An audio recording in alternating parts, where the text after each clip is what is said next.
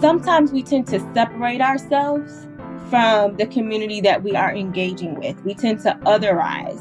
And so when you other and distance yourself, you tend to see yourself, or you can tend to see yourself as being better than, as being other than, as being savior-like, as being there to rescue and that comes out in everything you do, right? So it comes out in your flyers, it comes out on your website, it definitely comes out in your storytelling. I have seen that come out in your storytelling. It even comes out in the images that you use and the video. I mean, it comes out everywhere. Hey folks, and welcome to this episode of Mission Forward, where each week we bring you a thought-provoking and perspective-shifting conversation on the world around us and the role that communications plays in helping us make sense of the world. I'm Carrie Fox, your host and CEO of Mission Partners, a social impact communications firm and certified B Corporation. I have such a special guest with me today. I was thinking about this season a few months ago as I was starting to plan it and thought to myself, I don't know how I could ever have this season without having Ray Oglesby on the show. And so let me tell you a little bit about her. Ray is a storyteller with a passion for social justice, equity, and service. That is a trifecta that I love. She started her career as a broadcast news journalist, working at CNN and local stations in Atlanta and South Carolina, before transitioning to nonprofit marketing and communications. Today, she's the VP of Comms for Up Together, previously Family Independence Initiative. Up Together is a community, it's a movement, it's a platform. It highlights, invests in, and most importantly, accelerates the initiative that people in historically undervalued communities are taking to improve their lives and to move up together.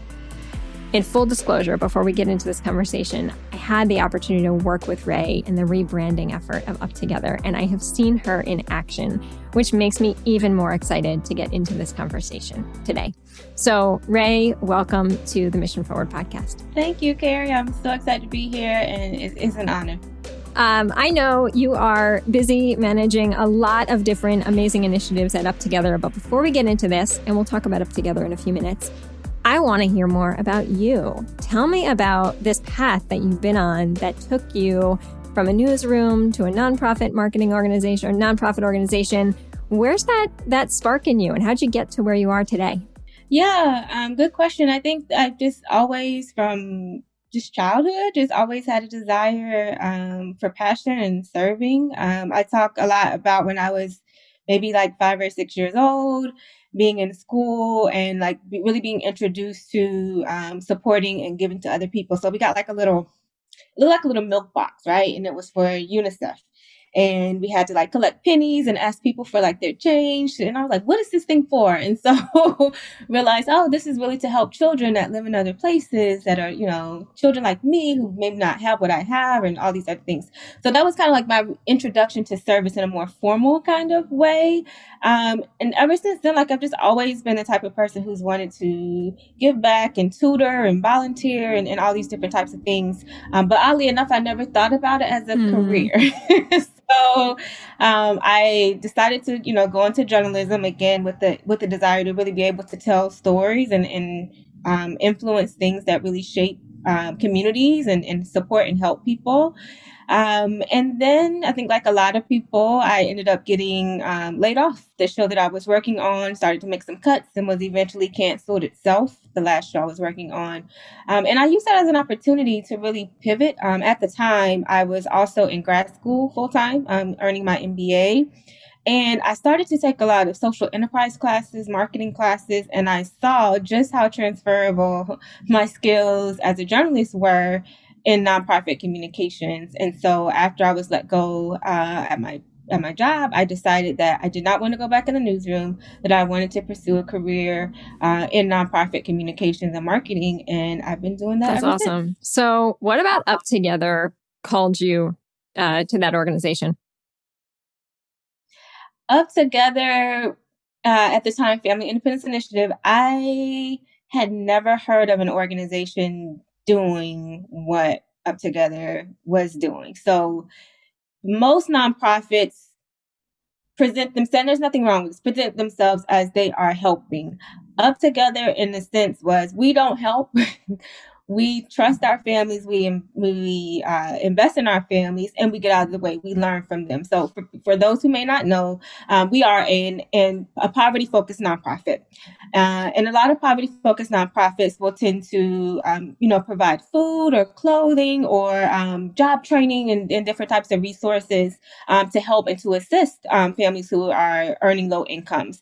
That is not what we do at Up Together. What we do is we have what we call our strength-based approach that is centered and grounded on community. So we know that communities have, for generations, for eons, supported each other and worked together, especially when resources are limited. That communities come together to support one another. I think we all saw that during the pandemic, right? We've seen people who lost jobs who really came together and rallied as communities to support each other. That's been happening for eons, and so Up Together, on which we were founded 20 years ago, based on the community component. And so we believe that when you combine community with cash investments and allow people the choice and the freedom to use that cash how they see fit, that the combination of those three will allow families who are experiencing poverty to accelerate their own growth and their own pathway out of poverty, right? They don't need saviors. They don't need help. What they do need and what they lack is financial resources. And so with the financial resources, and we now have an online platform that allows them to grow and strengthen their community. We don't provide community for them. Those communities already exist. We simply provide a platform for them to grow and strengthen those. So we do believe that the combination, again, of community, capital, and the choice to use those dollars are really the pathway out of poverty. And so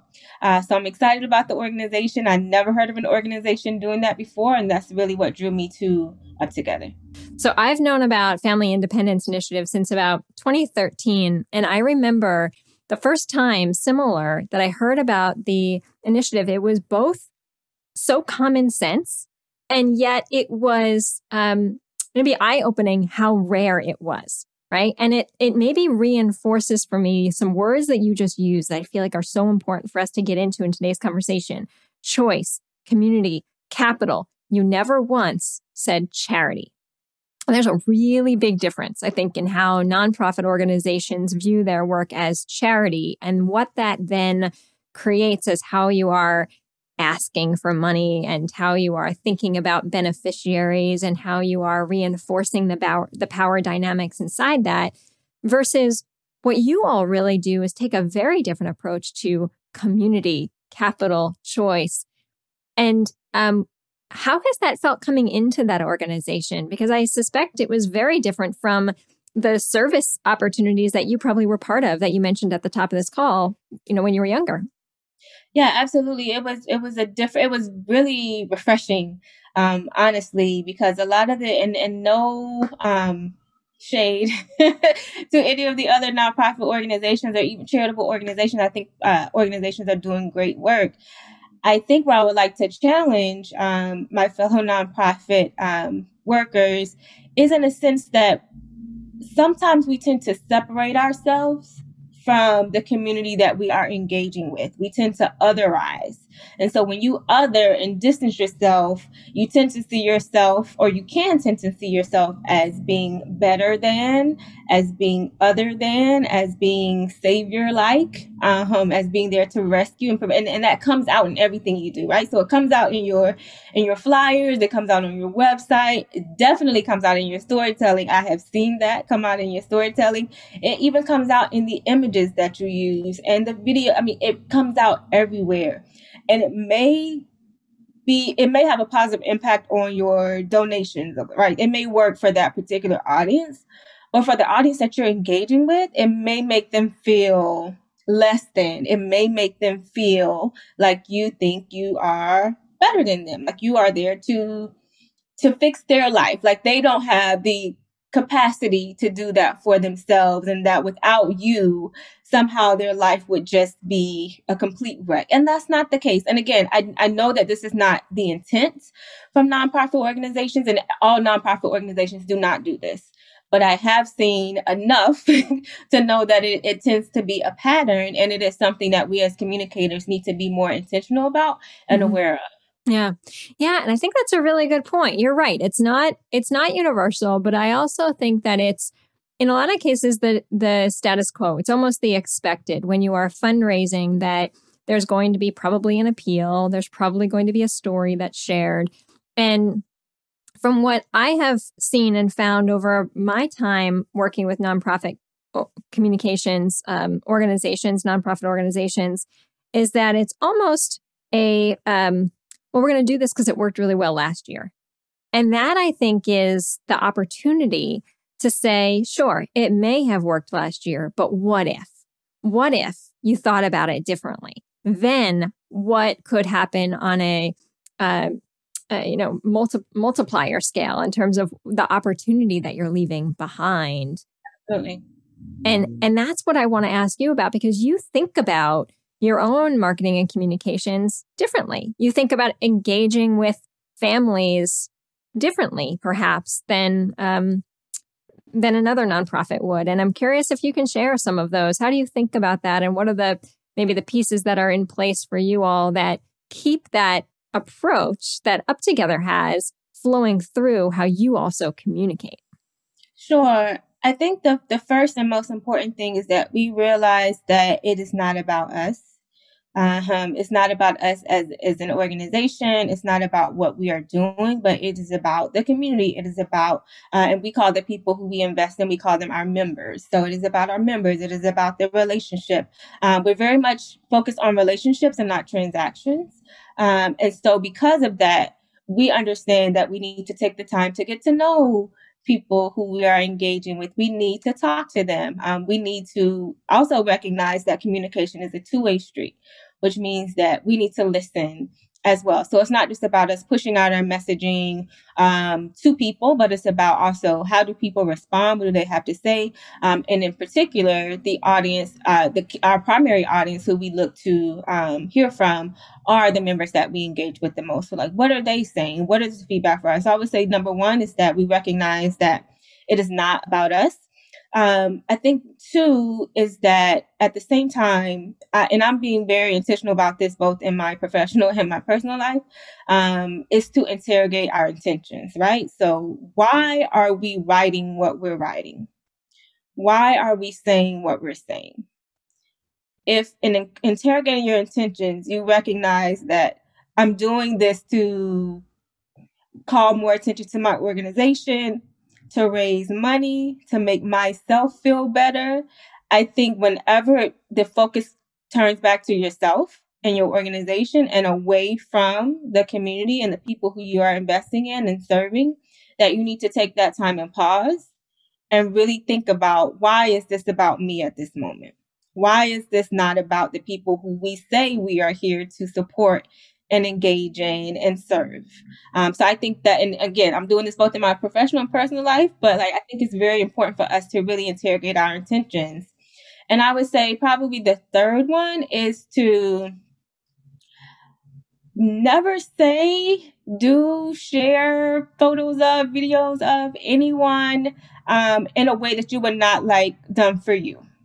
So I would not have a conversation and talk about you, Carrie, from all of the negative things about you, right? I would never use that deficit framing in a conversation with you or to talk about you with someone else.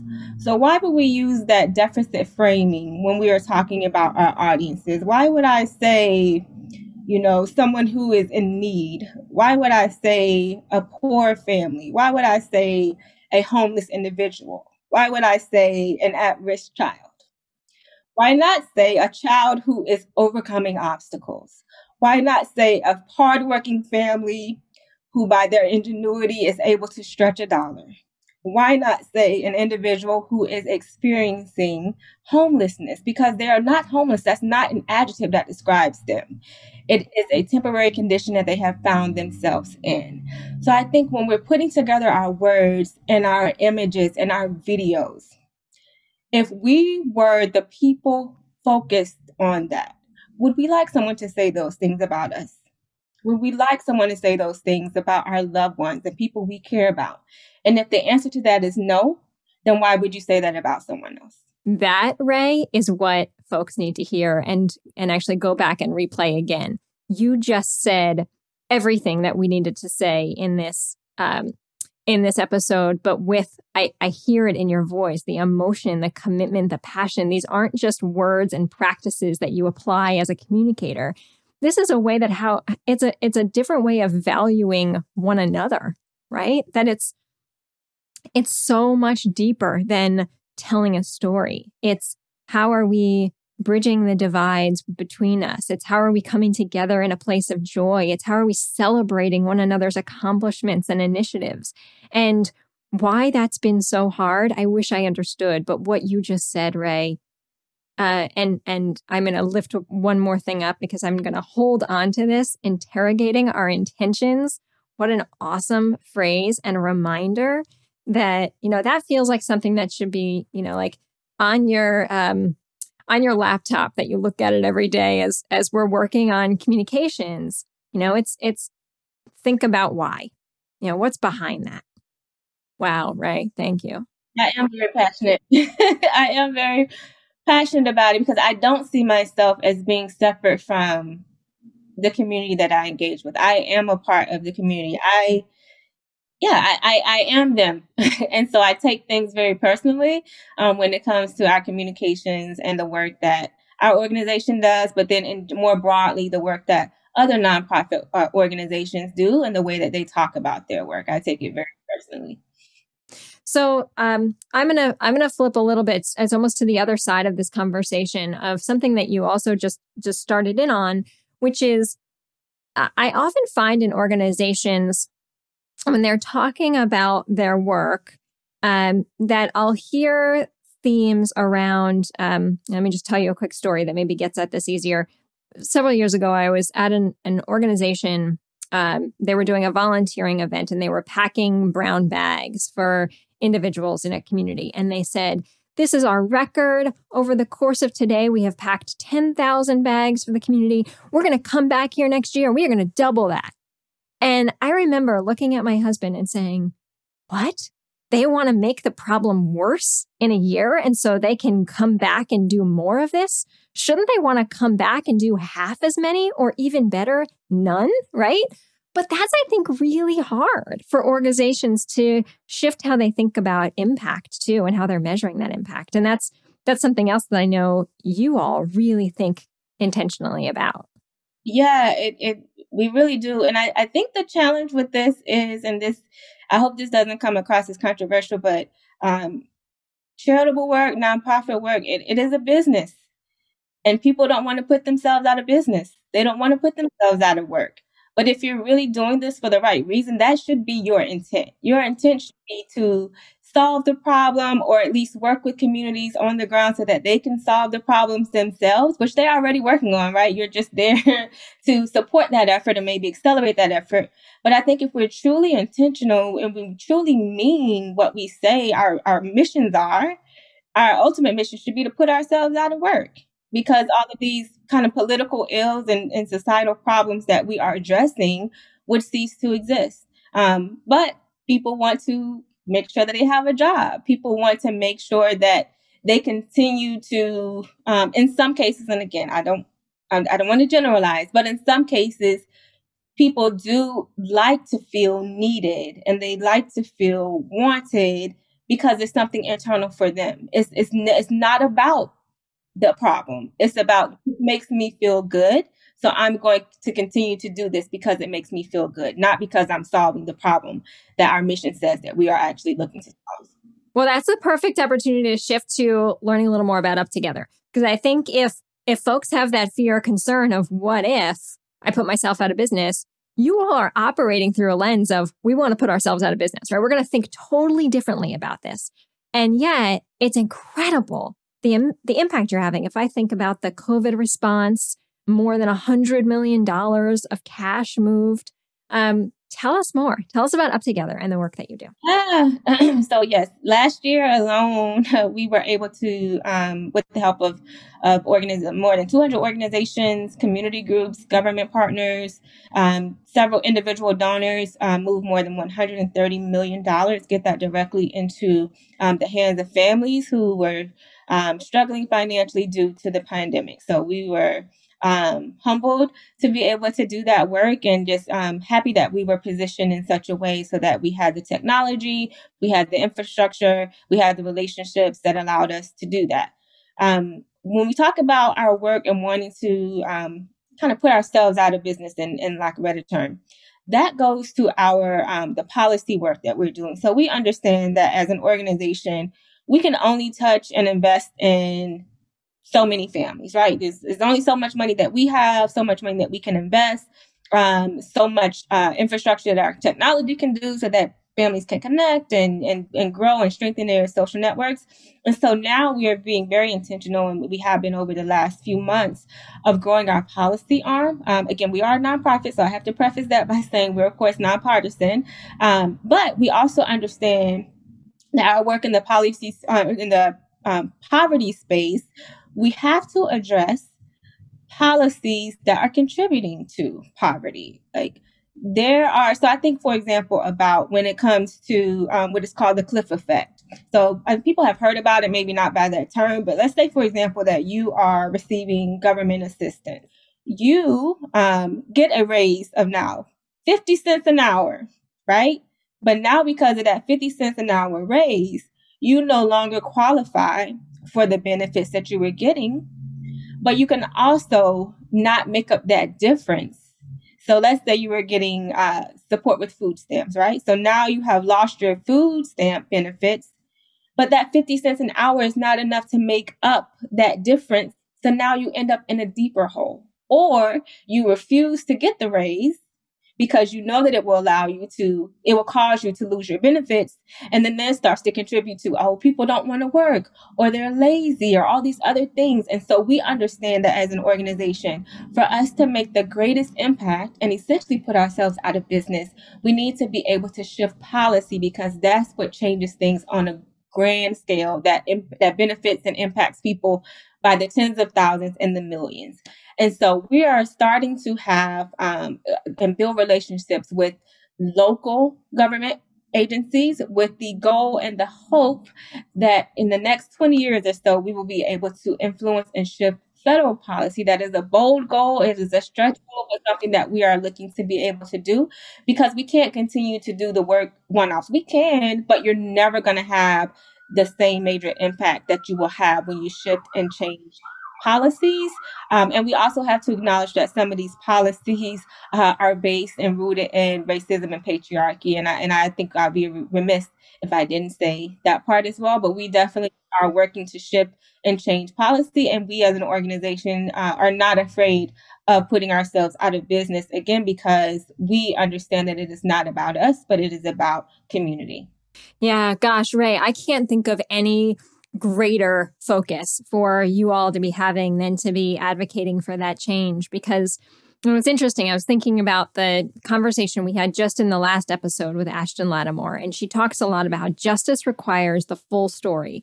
What you just shared there is a perfect example of how perceptions or societal beliefs on, what someone might be going through is often not the full story.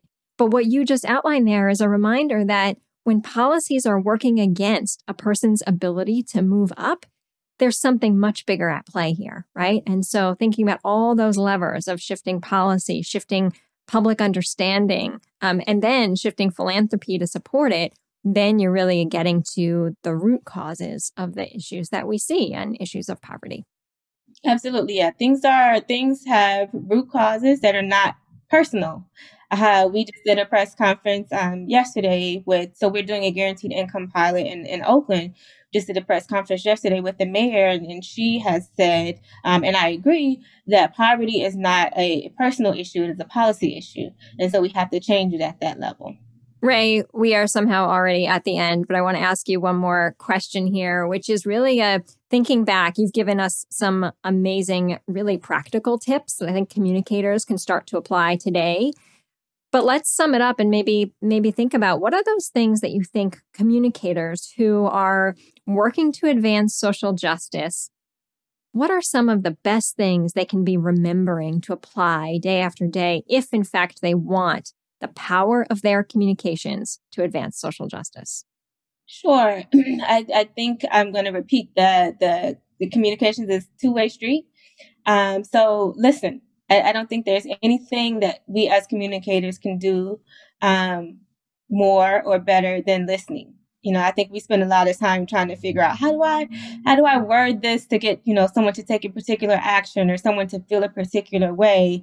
And we don't always take the time to listen. So I think, number one, we should focus more on listening and probably listen more than we actually do. Number two, I would say if you, as the communicator, are not a reflection of your primary audience, then you need to surround yourself with people who are your primary audience. And that could just mean very simply building relationships with folks, writing something or presenting whatever your content is and getting them to take a look at it. But I don't think you should ever allow anything to go live or go public facing that is for an intended audience without that audience or someone from that audience having eyes on it, because you don't know what your blind spots are. And we all have them. No matter who you are, no matter what you do, we all have blind spots. And we can't do this work alone. Communications is not an individual sport. It's a collective sport. And so I think if you don't look like your audience, and I'm being very intentional by saying your primary audience, I don't want to say your target audience, but if you don't look like the primary audience who you are looking to talk to have a conversation with, then make sure that you have those people around you. And then number three, I would say be open to feedback and criticism. Recognize that we don't know everything, and we don't know what we don't know sometimes until other people call it out for us. So don't necessarily be defensive. I know sometimes we can have a tendency, especially if we put a lot of hard work and time and energy into creating something, because this isn't both an art and a science. Communication is both an art and a science, and you can take things personally. Try not to do that. Like really allow and invite people to criticize and give you feedback. How did I do with this? What do you think about this? What could I have done better? And I think that's really the only way that we're going to be able to improve and to really be effective communicators. Awesome. Ray, I have loved the opportunity to listen to you and to learn from you. I do every time I have a chance to talk with you. Thank you so much for everything that you've shared today and everything that you're leading at Up Together. And we'll put some links in the show notes so people can check out your work and support Up Together and learn from you all as an incredible model for where I hope a lot more nonprofit communications goes in the future. So thanks for leading that amazing work. Yeah, thank you, Carrie. Thanks for all of your support that you've given to Up Together over the years. And I look forward to continuing to work with you and other communicators as we work, especially nonprofit communicators, to really just make this a better place for all of us. Mission Forward is produced with the support of Nimra Haroon and the Mission Partners team in association with True Story FM. Engineering by Pete Wright. Music this week is by Harder and Josh Leak. If your podcast app allows ratings and reviews, we hope you will consider doing just that for our show. But the best thing you can do to support Mission Forward is simply to share the show with a friend or a colleague. Thanks for your support, and we'll see you next time.